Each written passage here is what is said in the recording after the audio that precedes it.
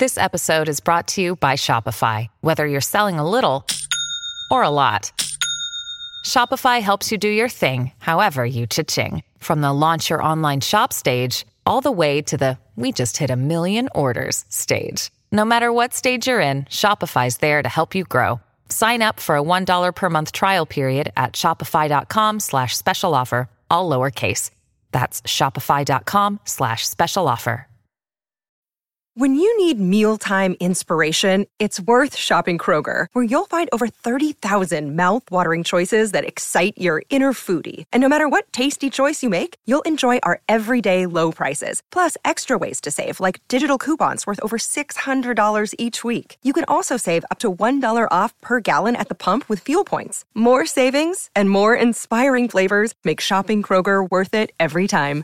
Kroger, fresh for everyone. Fuel restrictions apply. Another day is here, and you're ready for it. What to wear? Check. Breakfast, lunch, and dinner? Check. Planning for what's next and how to save for it? That's where Bank of America can help. For your financial to-dos, Bank of America has experts ready to help get you closer to your goals. Get started at one of our local financial centers or 24/7 in our mobile banking app. Find a location near you at bankofamerica.com/talktous. What would you like the power to do? Mobile banking requires downloading the app and is only available for select devices. Message and data rates may apply. Bank of America N.A., member FDIC. This episode of See Here is dedicated to the First Lady of Country, Miss Loretta Lynn. Y'all come back now, you hear?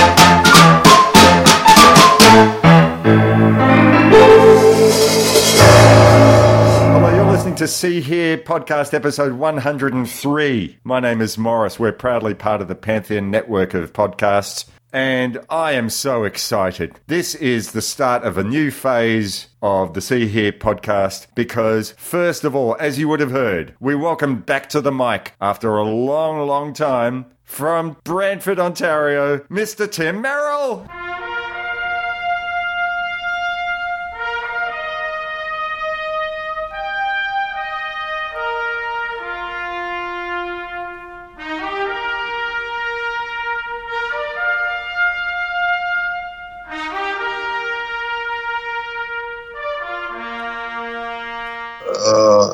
Just waking up. You've had nearly a year to get enough sleep. Come on, show a bit of oomph. You're back on the podcast. Get some mouthwash. Welcome back, Tim. Lovely to have you back on the show. I'm looking forward to more Loretta Lynn and Patsy Cline impersonations from you throughout this episode. Don't get your hopes up. Well, I already have, too late. And welcoming back to the show, last month she was a guest. This month she is a permanent. Welcoming back from Cape Cod, Ms. Kerry Fristow. Welcome back to the show, Kerry. Hi, thanks for asking me to be part of this. I'm really excited. And I'm excited to talk with Tim again. Yay, it's been a long time because 5 years ago we did an episode on the Devil and Daniel Johnson. That's crazy. Is that long? I think so. Well, this show doesn't move at a fast pace, in case you hadn't worked that out. We will be vindicated by history. Indeed. So, look, at this point, I mean, if you're on the social media, you might already know this, but we didn't get to announce this on the show. 24 hours or so after Kerry and I recorded last month's episode, I got a note from our wonderful friend and compadre in arms, Mr. Bernard Stickwell, that he thought that 10 or 11 years of doing the podcast rounds was enough. He said the friendship endures, but he couldn't really do the podcast anymore. Our door is always open to him if he wants to come back for the occasional conversation. Bernie, hope that you continue as a listener and that we continue to amuse you. But Kerry is our... Kerry's not the new Bernie. Kerry is the new Kerry. But we continue as a trio and really looking forward to seeing how these episodes go from here on in. The beginning of the episode, you heard Tim doing his very best Loretta Lynn impersonation. And the reason for that is because Kerry picked this month's episode, which is about the 1980 biopic about Loretta Lynn, Coal Miner's Daughter. So what we're going to do is we're going to play the trailer and we'll be back to talk Loretta Lynn, country music, the Nashville sound, and a whole bunch of other things in relation to all of that. You're listening to See Here, episode 103. Well, I was born a coal miner's daughter in a cabin on a hill in Butcher Holler. We were poor, but we had love. That's the one thing my daddy made sure of. How come she gets something extra? Loretta's getting to be a woman, going on 14. You know, the first time I ever seen you, I said me and that little old gal's gonna get together.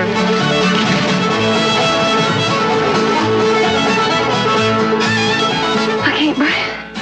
I feel like I'm gonna faint. Well, that's the way you're supposed to feel when you're in love. Mr. and Miss Webb, me and Loretta is fixing to get married. Promise me, boy, don't you never hit her. Sorry, Loretta, but you drove me. I just need a little more time. You need a little more time to learn how to love your man the way you're supposed to. Do, are you leaving? There ain't nothing for me in Kentucky, Loretta. Except a chest full of coal dust and being an old man time I'm 40. I'm gonna have a baby. But maybe it'll turn to something that'll raise a Titanic someday. What'd you get me a guitar for? Because I like the way you sing. Could I tell you now? You boys stop fighting and listen to me sing. I love him still.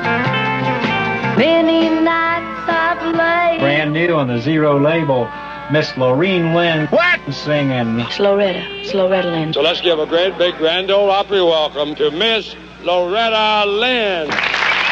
You're number 14 nationwide. I should hate you.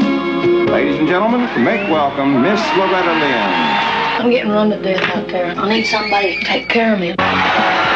Woman, if you want to keep that arm, you better get it off of my husband. Make welcome, please, a young lady with 21 number one records, Miss Loretta Lynn. Baby, they're out there waiting on you now. You don't want to let them down. Don't tell me about letting them down. The First Lady of Country Music, Miss Loretta Lynn. Things is moving too fast in my life. Dude, if it's gonna break us up, I'll quit. Successful people don't quit, baby. Not much left but the blood. Nothing with you anymore, except the memories of the coal miner's daughter.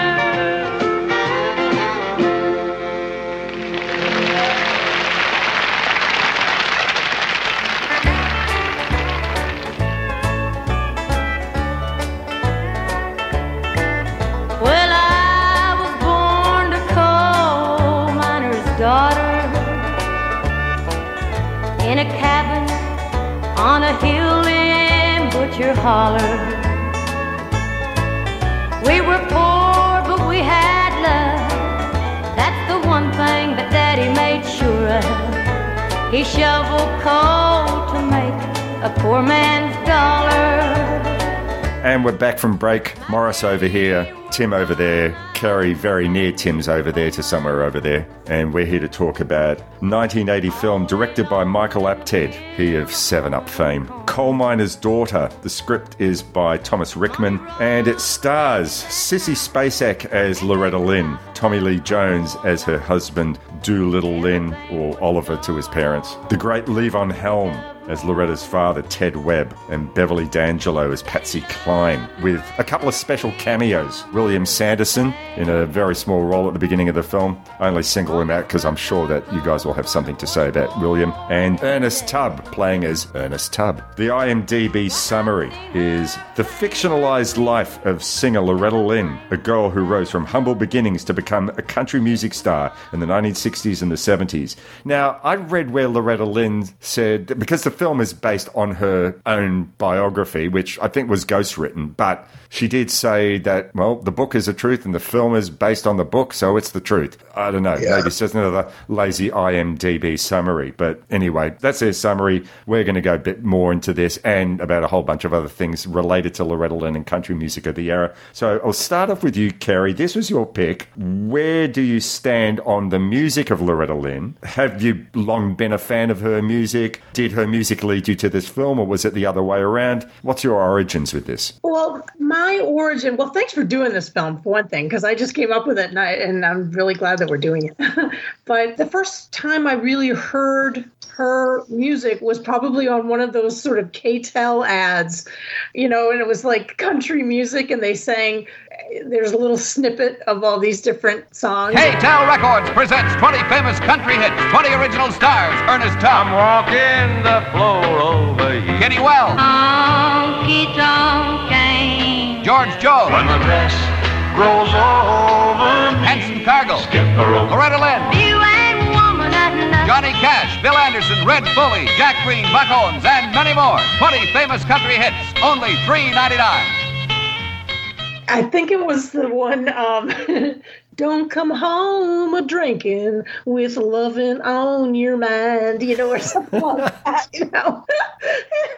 And that was, I think, the snippet. But so I didn't really know her until I saw the film. And I really liked the film a lot. And I really liked the music a lot. And I was kind of surprised because, generally speaking, I'm not a country music person. But this was so terrific. I mean, I really enjoyed it. It's one of those movies that every time I happen to be watching TV, flipping through channels, and it's on, I will watch it to the end. So I've seen it, I don't even know how many times. Sometimes just pieces of it, but I really like the music, and I really like Bassek's singing in it. I think she does a terrific job. You've come to tell me something. You say I ought to know that he don't love me anymore, and I'll have to let him go.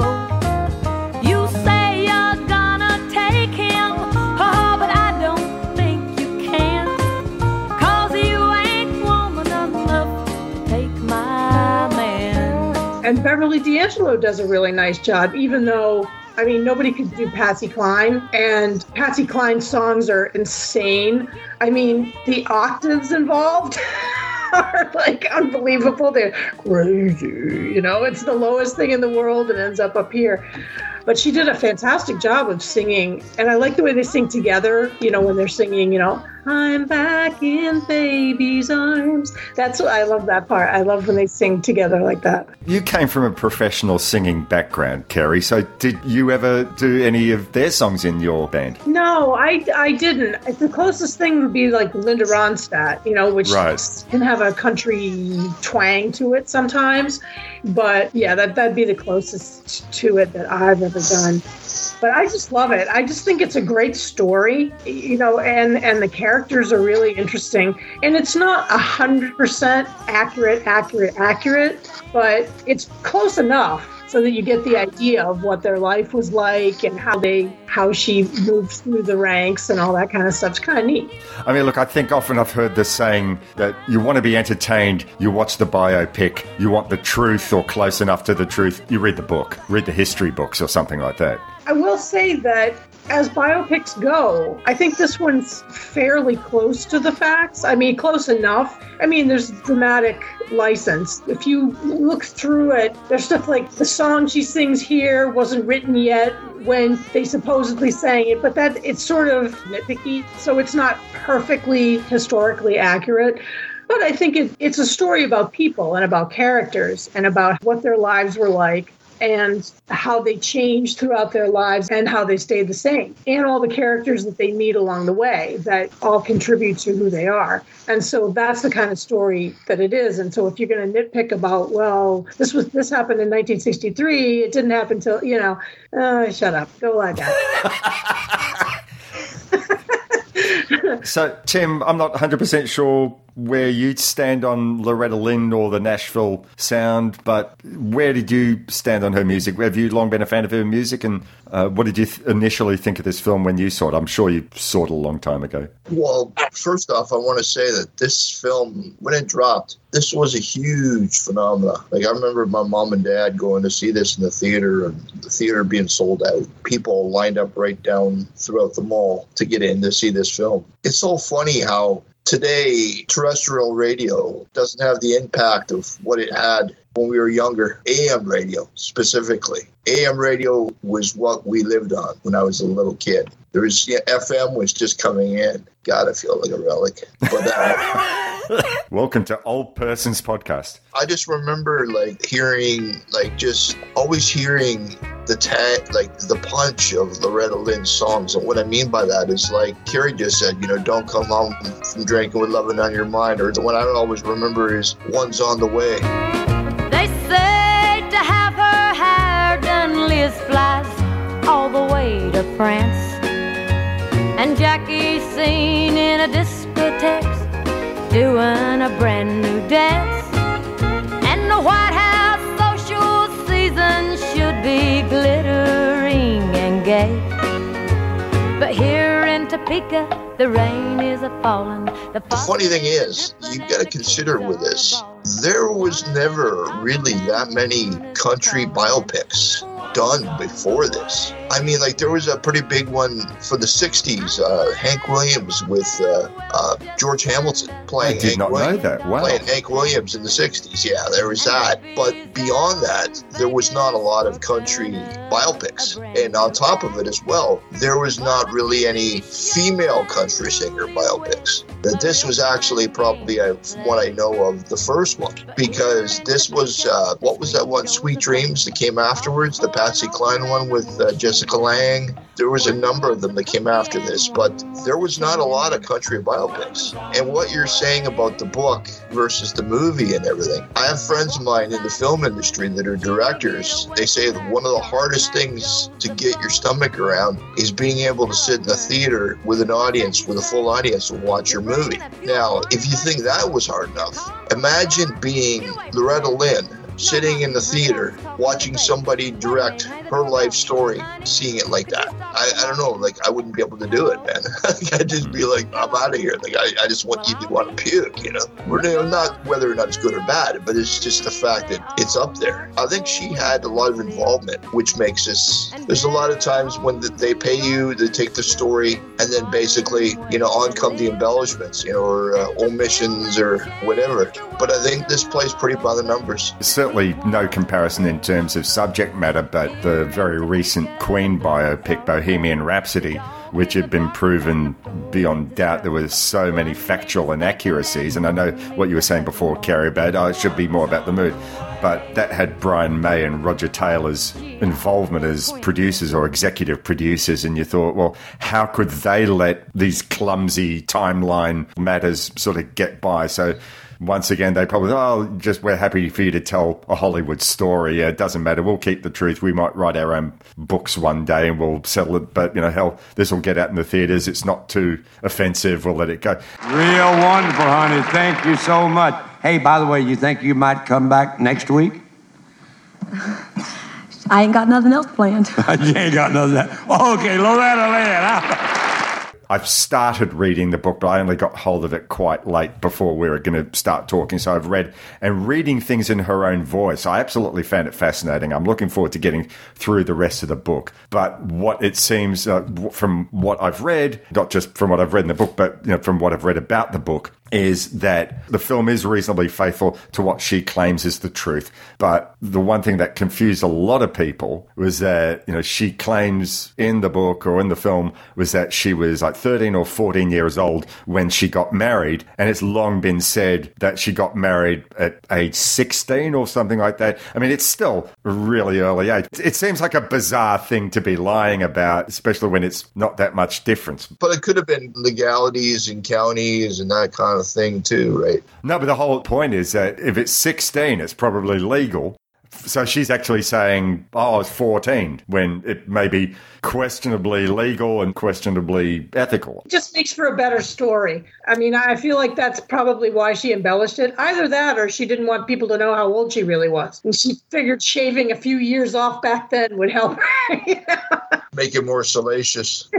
The story as it is probably in the book about, certainly in the film, it talks a lot about her relationship with her father, her closeness with her father, her frustrating relationship with her husband, Doolittle, him getting her a guitar because he liked the sound of her voice and thought that she should do something musical. That early bit about her driving around the radio stations to personally make certain that the DJs would actually play her music. If those are all things which I believe are in the book and so accurate, so reflected in the film, and they would sound like tropes from a musical biopic. But as you've already gone and said, Carrie, regardless of, whether it's for artistic embellishment or not, they are entertaining parts of the story. I do have issues with this as a typical biopic, but which I'll get to. But overall, yeah, I guess I agree with you guys that this is a fun watch. What's interesting, too, when you're talking about all the tropes of a biopic, and like I said to you, this is one of the first biopics, really, that was done. This is kind of one of the films that establishes that. Because now that when I'm sitting here listening to you talk about this, I'm thinking,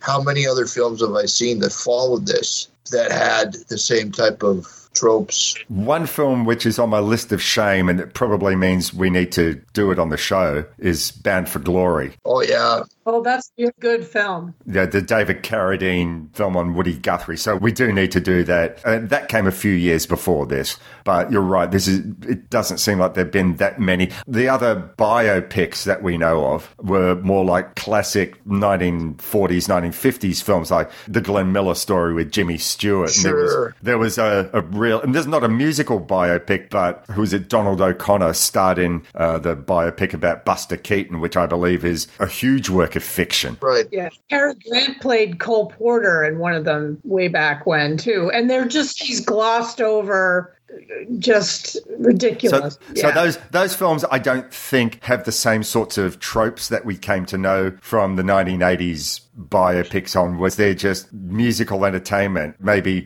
90% fiction, 10% fact-based, because they couldn't get away with making it completely fictitious.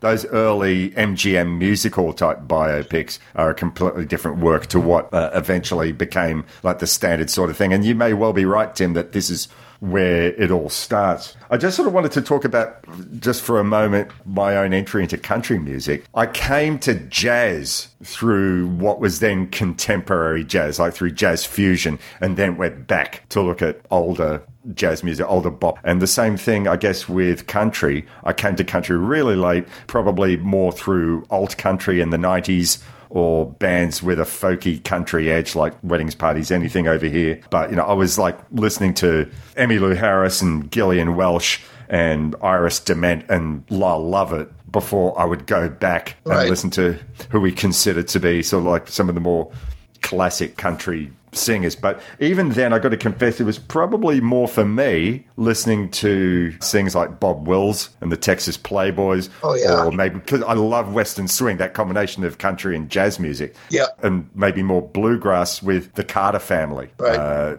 That sort of stuff. I got to confess that probably the music that Loretta Lynn was putting out in that period was precisely the sort of thing that I'd avoided. I was listening to a lot of music in prep for this podcast this time around, and it's still not something that I'm completely drawn to, but I get it. And I get why it's so appealing. And one thing that I was reading a lot about was that she kicked down the doors. She was not just like a revered country music singer in her 60s, 70s era, but she was writing songs, whereas so many other singers were having songs written for them. I mean, maybe country music had its equivalent of the Brill Building or something like that. Oh, yeah.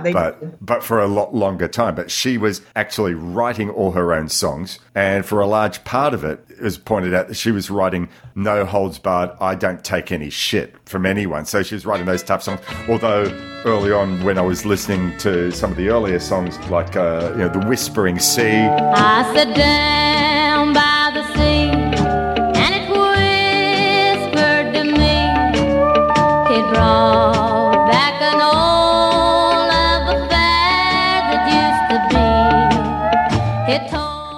Before I'm Over You or This Haunted House or Blue Kentucky Girl, they're pretty much in the same mold as maybe the Tammy Wynette type of songs where I love you, I'm so lonesome, I'm so sad that I've lost you, that you're no longer a part of my life. Boo-hoo. So they had to start from somewhere, but then there was probably a point where she said, I'm not going to take any more of this nonsense. I'm going to write about life as I see it. You're touching my man, then you're in trouble. Or the song that you really sang a little bit for us, Carrie, Don't Come Home with Lovin' on Your Mind while you're stinking drunk. That is a huge thing, not just for their era, but probably she was a direct inspiration for a lot of other singer-songwriters who came later on. Thought, yeah, I can write about my life. I can be honest. Yeah. And one thing I want to know, like when we finish with recording this and I can sort of relax to read the book, is I'd love to know whether she actually writes in the book about, even to a small degree, about her songwriting process, because, you know, she came from a very poor background. If the film is accurate, I mean, they like listening to the radio, but it wasn't particularly a musical household because that was a luxury that they couldn't necessarily afford. So I'd love to know how it was that she came to be this revered songwriter. I mean, we know she's got this great singing voice, but the film never really sort of goes that much into it. We pretty much go, like, after 45 minutes of establishing her character, after establishing her poor background, her husband gives her a guitar because I think you ought to be playing that, and then boom, she just starts writing songs, but nothing comes out of a vacuum. I'd love to have known, it would have been great in the film, but certainly I'd love to know in the book whether she writes anything. I was listening a lot to Buck Owens, we know in the film that she adores Patsy Cline. You know, who was she listening to? Where did she think, I heard this and that became a great idea for a lyric? I'd love to know if that's in the book. I think she's entirely self-taught. I mean, part of it is going to be her culture, I would imagine, and I would imagine that church maybe was a part of her culture, and perhaps singing in church, and maybe not necessarily being in the choir, but everyone singing a hymn together or something like that. And it shows her rocking the baby singing In the Pines, which is a beautiful song.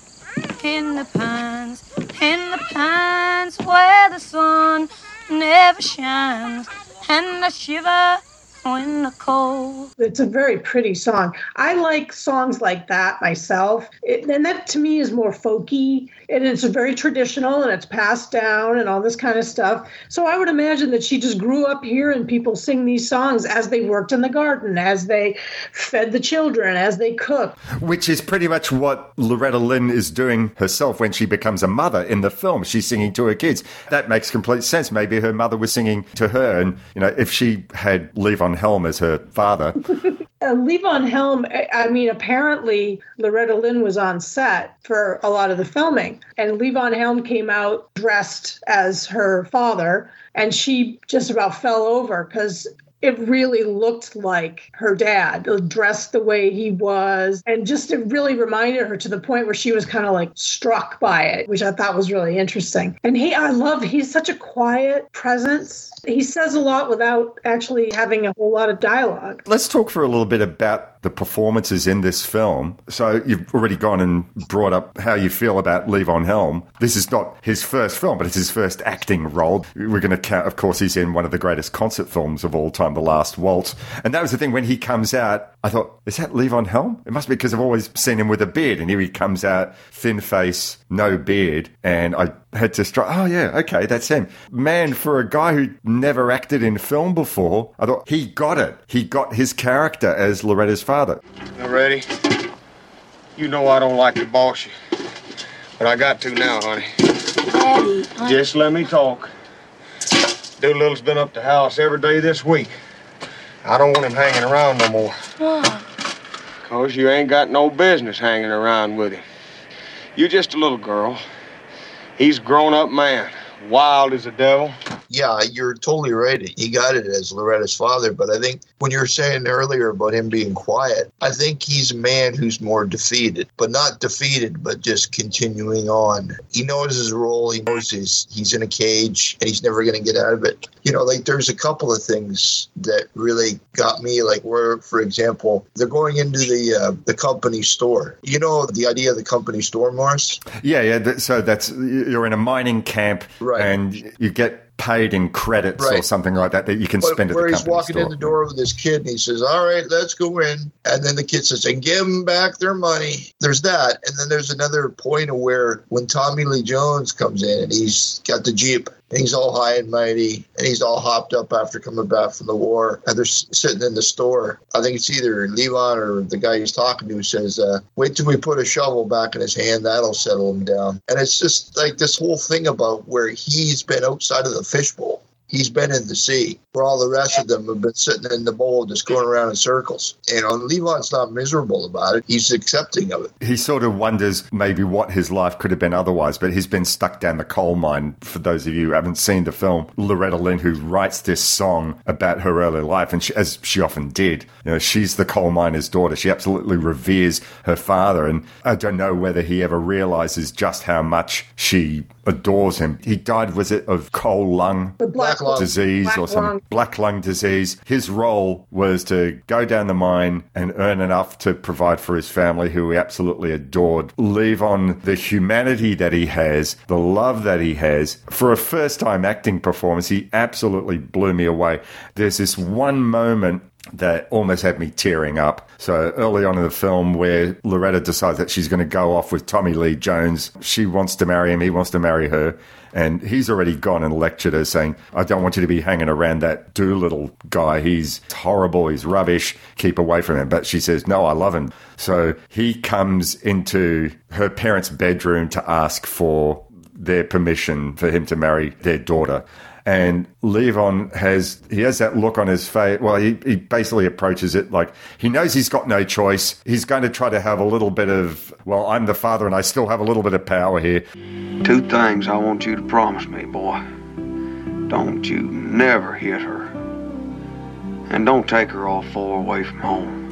Which, of course, he does both. It's a really, really sad moment. The fact that there's that next scene where they're being married in, the church or the courthouse, and he hates Doolittle, but his daughter's happiness is beyond everything. And there's this great scene. I love how it's been framed. If you sort of remember this, in the foreground, we see the back of the priest, and we see Tommy Lee Jones and Sissy Spacek looking forward, and that's very much in the foreground. In the background, we see just in the door this small man just walk in. The priest says, who gives this woman away? And no one's there to give her away, possibly meaning that the marriage will be null and void. But we realize in the background, we see that it's Levon Helm as her father saying, I'll give her away. And just the humanity that he has to make sure that she's happy, Helm just owns it. He just really owns it. And only after he said, I give her away, then we get the look on his face, and he just looks completely defeated. And it's just one moment where I nearly teared up. But anyway, yeah, I absolutely loved Levon Helm. And I went and looked into IMDb. He made quite a few films after this. I had no idea. He had a little acting career after this. And now I'm keen to sort of go and see what else that he did, because, yeah, I absolutely loved what he did in this film. He's really good. He also apparently was, okay, spoiler, black lung, right? So when they go back for his funeral, he's in his coffin and it's an open casket and they're around it and they're singing Amazing Grace. And apparently when they were shooting it, when they were rehearsing it, they all started singing Amazing Grace. And he sat bolt upright in the coffin and said, no, that's not how it would have been done. It would have been a call and respond type thing. So there would have been somebody going, Amazing Grace, Amazing Grace, how sweet the sound, how sweet the sound. Amazing Grace, how sweet it sounds. Amazing grace, how sweet the sound that saved the rich like me.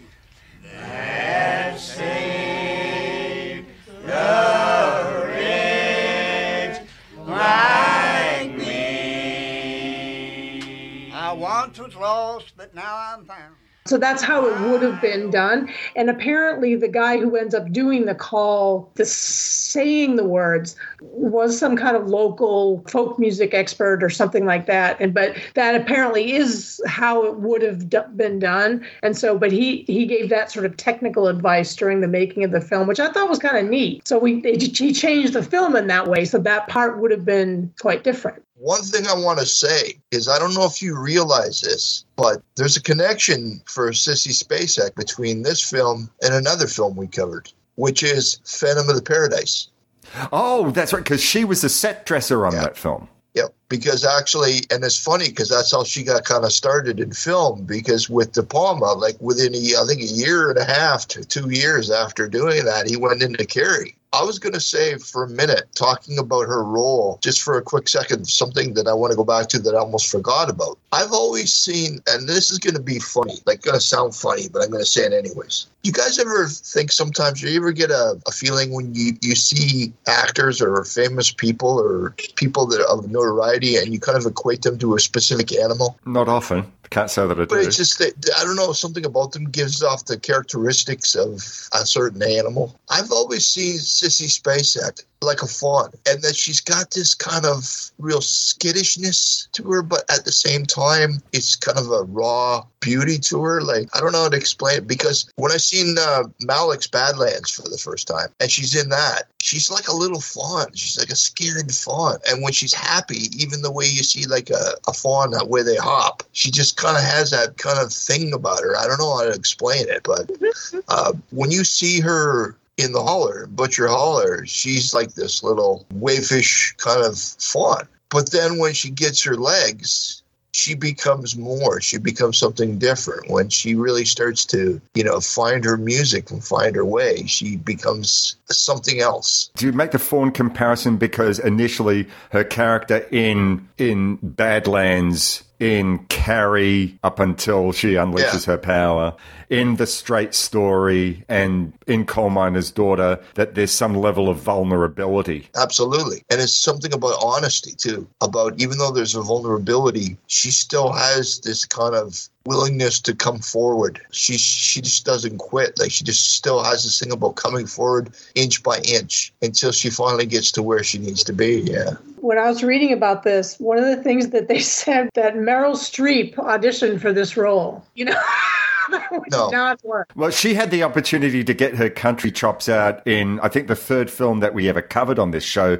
The Prairie Home Companion. So she could actually do country. She could actually sing. Can't really sing. It would have been the same situation, kind of like why Stephen King hates The Shining with Nicholson, is that, all the cards are played right from the beginning. Kind of be like if Meryl Streep had this role right from the beginning, you'd know, okay, we know where she's going. Like, it just gives it all away, or it's just, you can see right through it. Well, wasn't Sissy Spacek handpicked by Loretta Lynn for this part? She was, but I don't think that the producers necessarily agreed, because they didn't think that she was proven enough. She had been in a few movies. She had been in Badlands. She had been in Carrie. She had been in Three Women, the Altman film.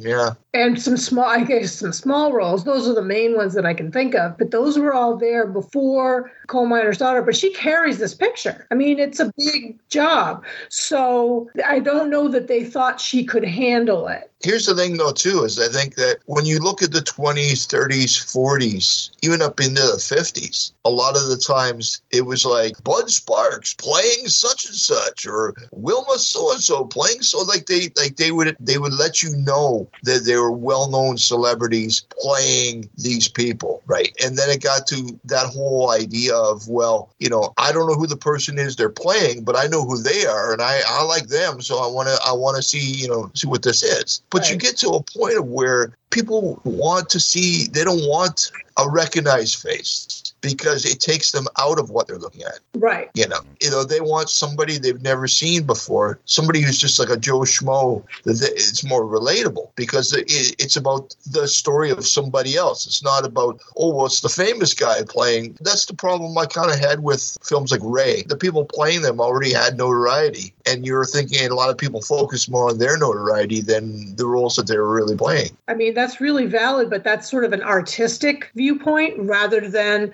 the viewpoint of people who produce movies. necessarily. I mean, right? So they want big box office, which this movie had. It was like the 7th highest grossing movie of the year, which is pretty major for a biopic about a country music star. That, to me, seems like kind of crazy at the time. But yeah. You got to consider the fact is that this is pre-internet. I mean, the fact is that all you got were the TV trailers and the radio spots. And that really drew people in. She won the Academy Award for Best Actress or something like that, didn't she? Within a short period of time, you've got Sissy Spacek winning for this. And then, was it 2-3 years later, you got Robert Duvall winning for Tender Mercies, playing a country music role. So I was wondering, was there some sort of country music chic by the early 80s or something like that? For so long, country music had been the butt of so many filmic jokes in society in general. You look at when Urban Cowboy came out. There was the other one, I think that Robert Redford did. What was it called? The Electric Cowboy? Yeah, right, was that. And then, I mean, and Willie did a number of films. He did Barbarossa and Honeysuckle Rose. And Right. We got to do Honeysuckle Rose on this show at some stage. Yeah, I mean, it's interesting, though, because there was kind of a country thing going on. Because think about, like, Clint Eastwood did Every Which Way But Loose and Every Which Way You Can and stuff. And he also did the Honky Tonk Man. The Honky Tonk Man. Yeah. And then Paul Newman did, like, this was more Western than country, but he did the Buffalo Bill or something. Yeah, in the 70s, yeah. And then you have Sweet Dreams with Jessica Lange, who didn't win because she didn't sing, is what the theory was. But Patsy Cline's a hard act to follow. And apparently Beverly D'Angelo thought she was supposed to get that part. Someone had promised it to her, since she had played it in Coal Miner's Daughter. But anyway, that's another story. Crazy, I'm crazy for feeling so lonely. I'm crazy for feeling so blue. Then there's also Bonnie Bedelia, Shirley Muldowney. She was a drag race. Heart Like a Wheel. Heart Like a Wheel, yeah. So that was a Southern thing, too. So there were more films about Southern people that weren't hicks and stupid people, because it used to be the stereotype. Mind you, there's this great line in the film after Sissy Spacek as Loretta Lynn is on air and she's talking about, my husband, he says, oh, that makes me horny. But she thinks horny means something completely different to what it is. And they get told off by the station management, who says, come off that dumb hillbilly act. If you knew Loretta, you know that ain't no act. Thank you, Dad. They're making fun of that in the film. I think you know who he is, Morris. Joe Bob Briggs. Yep. Well, Joe Bob toured throughout the United States where he gives this lecture. It's called How the Rednecks Saved Hollywood. And it's actually about how in the 70s, with Smokey and the Bandit, all the Hal Needham films, like, the Moonshine County Express, all those, like, exploitation films in the 70s, and even up to this, how it drew all these kind of quote-unquote redneck films, pulled in major box office draw. Carrie was talking about the Clint Eastwood films, Walking Tall, like all of them. And that Joe Bob Briggs show is great, too. I went to it. It was really terrific.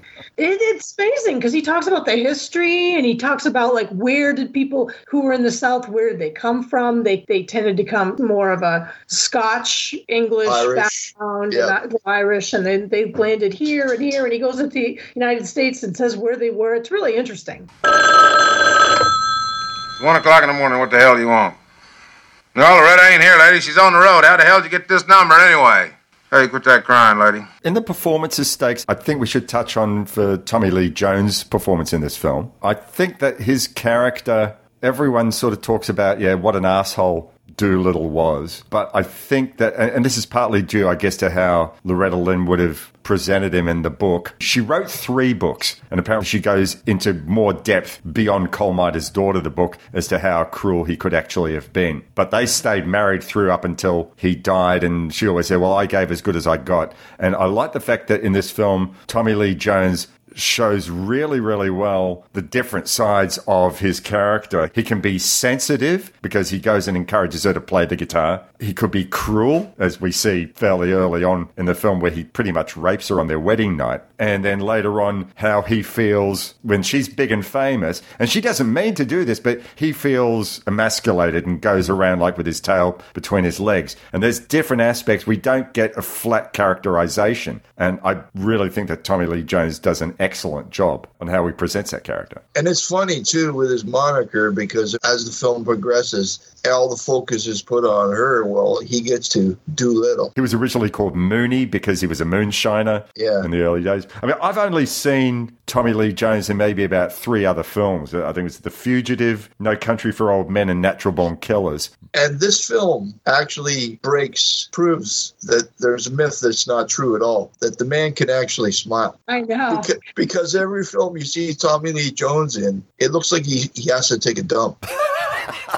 Well, apparently he's like that in real life, too. People have said, like, they try to talk to him while they're making a film when they're on their off time or something. He's just not having it. The only time I ever see him a little in better spirits is in Love Story, because he plays Ryan O'Neal's roommate. And there he just plays like a college guy, and he's sort of a college guy, you know, making jokes and stuff. The first time I ever remember seeing him is in Rolling Thunder with William Devane. I've got to interrupt here for a sec. I've not seen that, and our friend Davey McLemore took me to task in the last week for telling him I hadn't seen that film. He's so good in that. Yeah, that's the first film I remember seeing him in. But it's funny because I remember the first time I went to Japan. In Japan, a lot of celebrities will advertise things that you wouldn't expect them to. And there was this soft drink or some type of popular soda called Boss. And I just remember going to a vending machine and seeing Tommy Lee Jones's stone face advertising this soft drink, right? And it was just like so funny. I wanted to talk a little bit about musical tropes. We did mention biopics have tropes, but particularly in musical films. And this is one film that I think avoided a trope, but I want to know if you can name any other circumstances. So, and this is the trope about musician or band's first or early performance being absolutely disastrous. So, you know, the Commitments, the band's first performance in a community music hall, everything goes wrong with cymbals being knocked over and Deco being an asshole and electrocuting the bass player and pushing the backup singers off stage. In That Thing You Do, not the first performance, but the first important performance where they're playing in Pittsburgh. They play like a bunch of amateurs and sound like they've never performed together.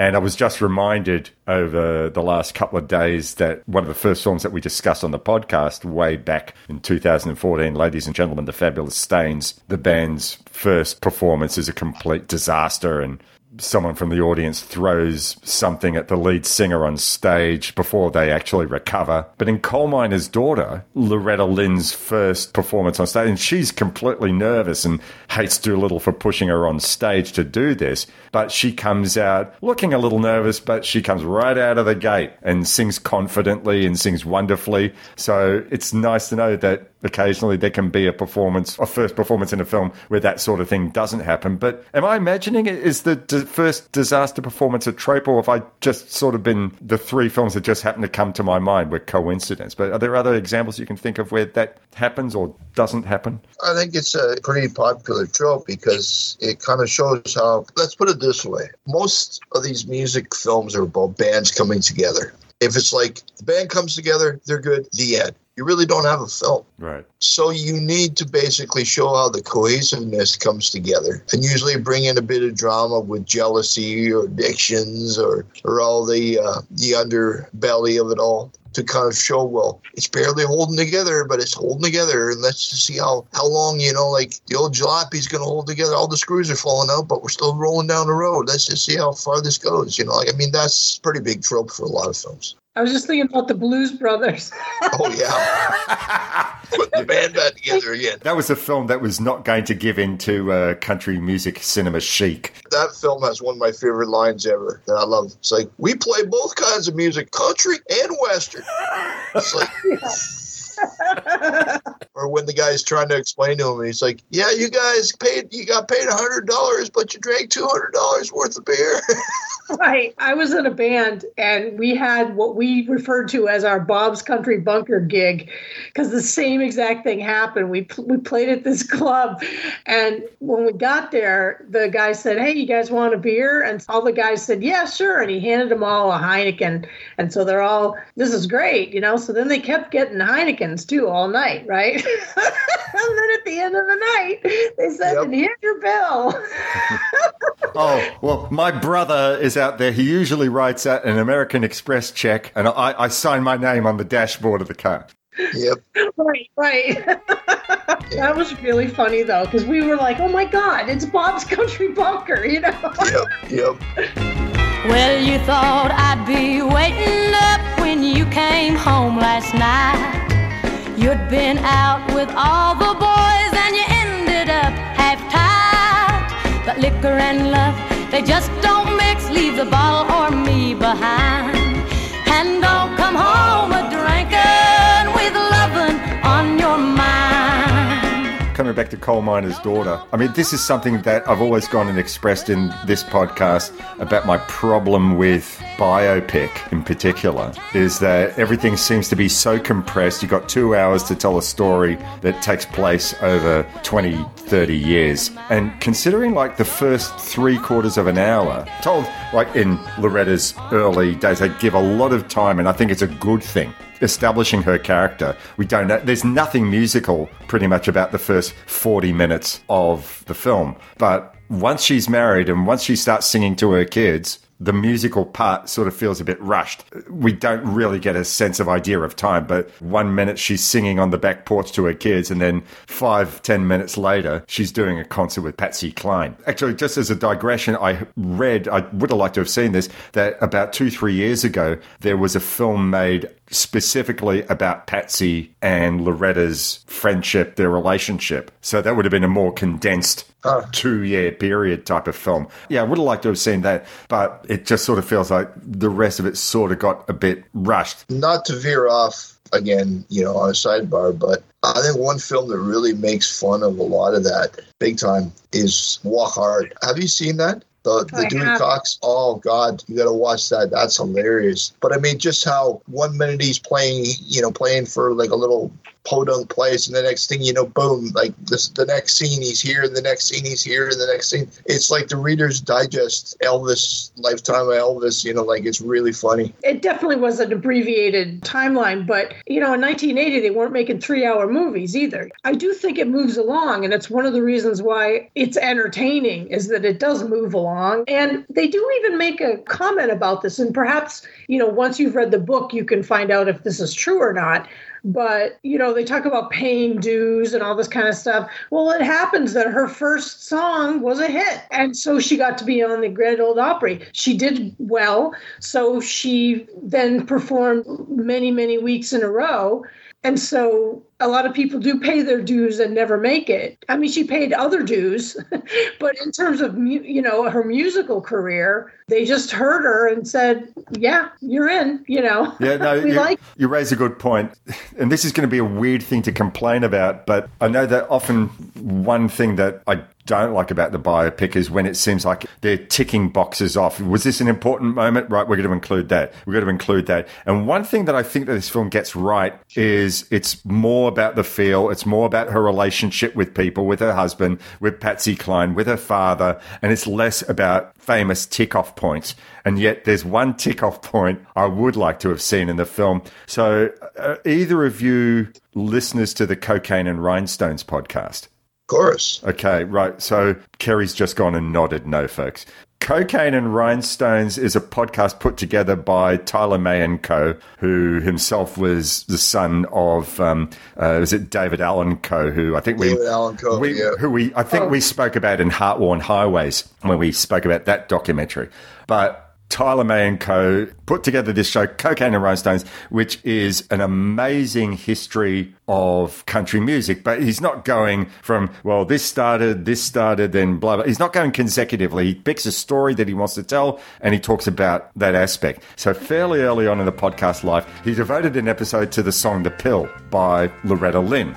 You wine me and dine me when I was your girl. Promised if I'd be your wife, you'd show me the world. But all I've seen of this old world is a bed and a doctor bill. I'm tearing down your brooder house, 'cause now I've got the pill. He always talks about things in social context. In it, he talks about like 10 years after the fact, 11 years after the contraceptive pill had been made available is when she performs this song. But isn't it funny, though, like you would say that, you know, first you get one's on the way and then you get the pill. She went and said, my gosh, if I could have had access to this pill, I would have been chewing them down like that was candy. But, you know, Tyler May & Co. makes the point that this song got banned. It was recorded. It was like 2-3 years after it was recorded. I think in 1972, 2 years later, it was released and it was instantly banned. And then he runs through a whole list of other supposedly controversial songs that didn't get banned, mostly because they were by men. I mean, he says, okay, fair point, where I think it was a song by Conway Twitty, who was Loretta Lynn's regular singing partner, and he never appears in this film, but that's neither here nor there. He wrote a song, or he performed a song, You've Never Been This Far Before, about a night of sexual advancement, a very, very creepy sort of sounding song. And that was banned, but he said pretty much most songs that were sung by women about anything slightly controversial got banned, and a lot of them were Loretta Lynn's songs. But he said this song, which was a song about enjoying sex with her husband, not about I'm going to have sex with anyone I want. It's just, I want to have sex with my husband without having to pop out another baby. He makes a point that if this song had been about, well, I've taken the pill, but I regret it because it's not right to be taking the contraceptive pill, it may not have been banned. And it's hard to imagine in 2023 a song where, like, everything is allowed. This song, it'd be nothing nowadays. But back in the day, he just took the radio programmers at the time to task. And I would have liked it if the saga behind this, even if it had been briefly touched upon, because it's an important song in their back catalogue, if that had been touched upon in the film. And I think that would have been a really fascinating part of the story. I don't know, maybe that's a film unto itself. That would have been tough for the time, I think. In 1980? I don't know. She does have one line where she finds out she's pregnant and she says she doesn't want to keep the baby. She says it, but then Patsy talks her out of it and says, oh, no, come on, I'll throw you a big baby shower. And then she crashes in an airplane. But she does talk about it. I don't know. I just feel like, I guess they didn't want it to be controversial. And the way it was... Yeah, but it just seems like it's an unusual thing to me, because this film was being made about the South, but ostensibly it was a Hollywood film. And that would hardly have been controversial in Hollywood terms. I think the thing is still, like, to tell the story of Loretta Lynn, you're not going to tell the definitive, complete story of Loretta Lynn.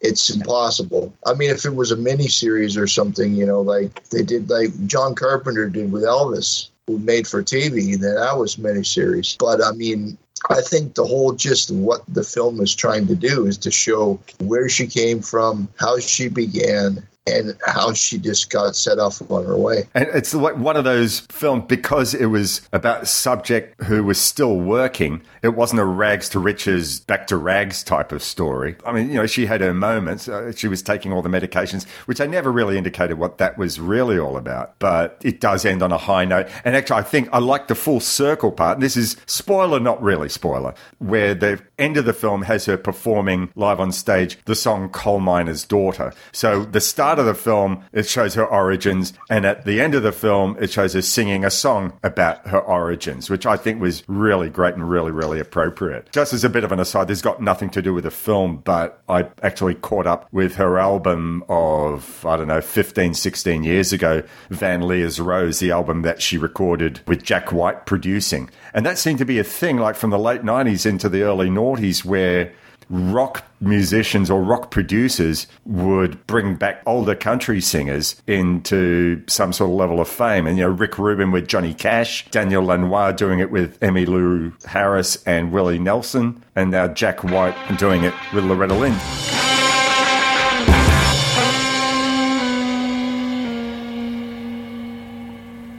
Have mercy on me, baby.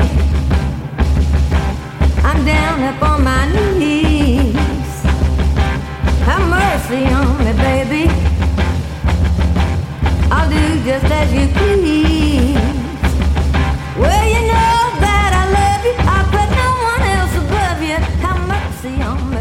Have either of you heard that album, Van Leer's Rose?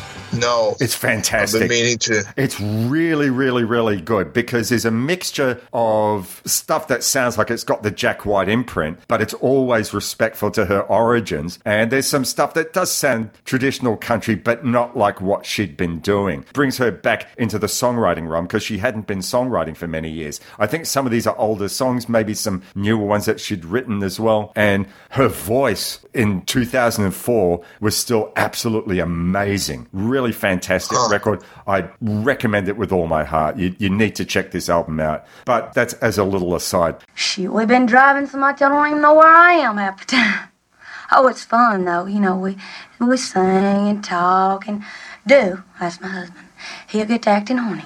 What? And the more I laugh, the hornier he gets. And say, Lauren, spread me up one of them bologna sandwiches. Final go around, anything that we haven't discussed about the film that you want to bring up? We sort of haven't really gone and spoiled it terribly much for the listeners, but we've given There's some... not a lot to spoil with this film. It's the story of Loretta Lynn. It's just, there's nothing, there's no... Neverland Ranch, there's nothing sordid. There's nothing surprising. It's just, it is what it is. But what makes it special is, we take this young girl who lived in the shelter, as you said, Tim, of a fishbowl back in Butcher Holler, and she goes out into the big wide world. She won't take any nonsense, and her husband wants to give her nonsense, and in the biographies and the books, apparently he did, but this version of the story shows that she found her feet, both as an artist but also as a human being, and right. I think it is a well-told story. It's pretty lean. Like I say, there's not a lot of waste on this film, not a lot of fat. It's just, gets right to the point, and it all hinges, as you said, on Sissy Spacek's performance, and she just nails it. I mean, you have to understand, though, too, for a lot of people, this is a two-tiered performance because it's not just on the level of her playing the role of Loretta, but her singing, her being able to maintain. I mean, because they could have had her trying to lip sync somebody, and that it would have been obvious. Yeah. And it's not just the fact that she's a good singer in her own right. It's that she sounds, at least to my ears, she sounds like Loretta Lynn. Yeah. It's not mimicry. It's just that she understands that music. And, right. And it's not, well, here I am, a good singer singing Loretta Lynn songs. I'm really absorbed myself into the role. It's like the blues. To play the blues, you got to feel the blues. So there are ways of acting through songs that help people who maybe aren't professional singers. Now, Sissy Spacek is and did start out singing, like before Coal Miner's Daughter. She had sung before. It's hard to even express it, but her acting does continue throughout in terms of the songs and in terms of, mannerisms and expressions. Right. And I mean, it's just terrific. Just some of the things like that always stood out to me when they're in their house in Washington State and she's home with the kids and she's getting the kids ready for dinner and she's got all these apples and one of the little boys has taken one bite out of like all these apples, but he hasn't eaten them. And she just looks at him and goes, "Your daddy is going to wear you out," and I don't know. It's just like, but the dialogue, the way they act, the way she's comfortable in that kitchen, the way she moves throughout that kitchen, completely believable. This is the American version of the British kitchen sink drama. This is a real these are real people. And he comes home from work and he pets the dog and he picks up one of the kids and picks up the other kid and daddy's home. And see, like I would have loved to have seen if they had done this, in the way that this kind of timid little country backwoods girl who's always picked on and belittled, and she finds out that she has telekinetic power. So then she starts a career in country, and basically everybody at the Grand Ole Opry is laughing at her, so she locks the doors and kills them. I got Stephen King on the line. He said it'll never work.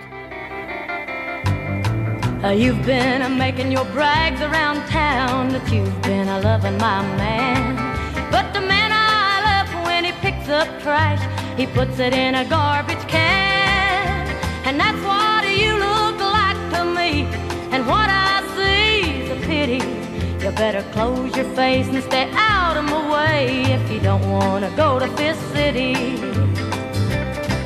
there's our discussion of Coal Miner's Daughter. If you haven't seen it, go out and watch it. Go out and listen to some Loretta Lynn music. Particularly, go check out her album of the 2000s, Van Leer's Rose. I believe she did another album about 6 years ago, which I haven't heard, but Van Leer's Rose is just amazing. But go out, check out some Patsy Cline, check out some Loretta Lynn. Get that stuff into your life. You need the fibre. Anyway, there we go. The trio are back. See Here is back in your ear holes. I'm so excited. Welcome back, Tim. Welcome back. It's your pick for next month. Okay. What are we in? We're in March. Yeah, okay, so for April of 2023, episode 104, what do you got for us? Well, I was going back and looking in the Rolodex, trying to figure out what we could go at, and I found a film that I've always loved, and it involves one Mr. John Cusack, and it's a film that's called It's Not What You're Expecting. Not High Fidelity? No. Damn. It's a film called Tapeheads. Okay, not seen this one. Yeah. Okay. And I think you'll enjoy it. It's a lot of fun. There's a lot of music in it. That's good, because this is a music film discussion podcast. That would help. Yeah.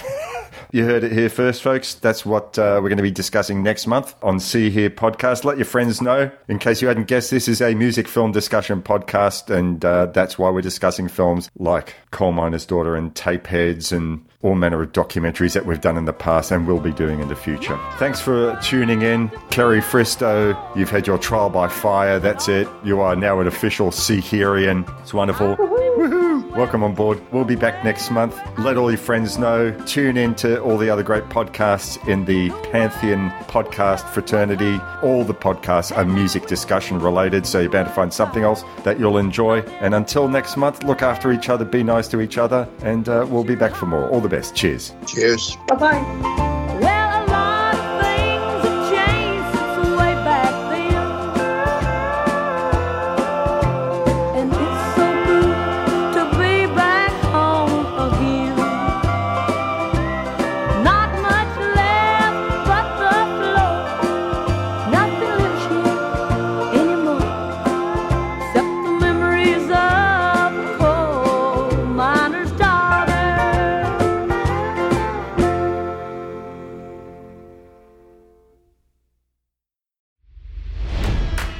It's NFL draft season, and that means it's time to start thinking about fantasy football.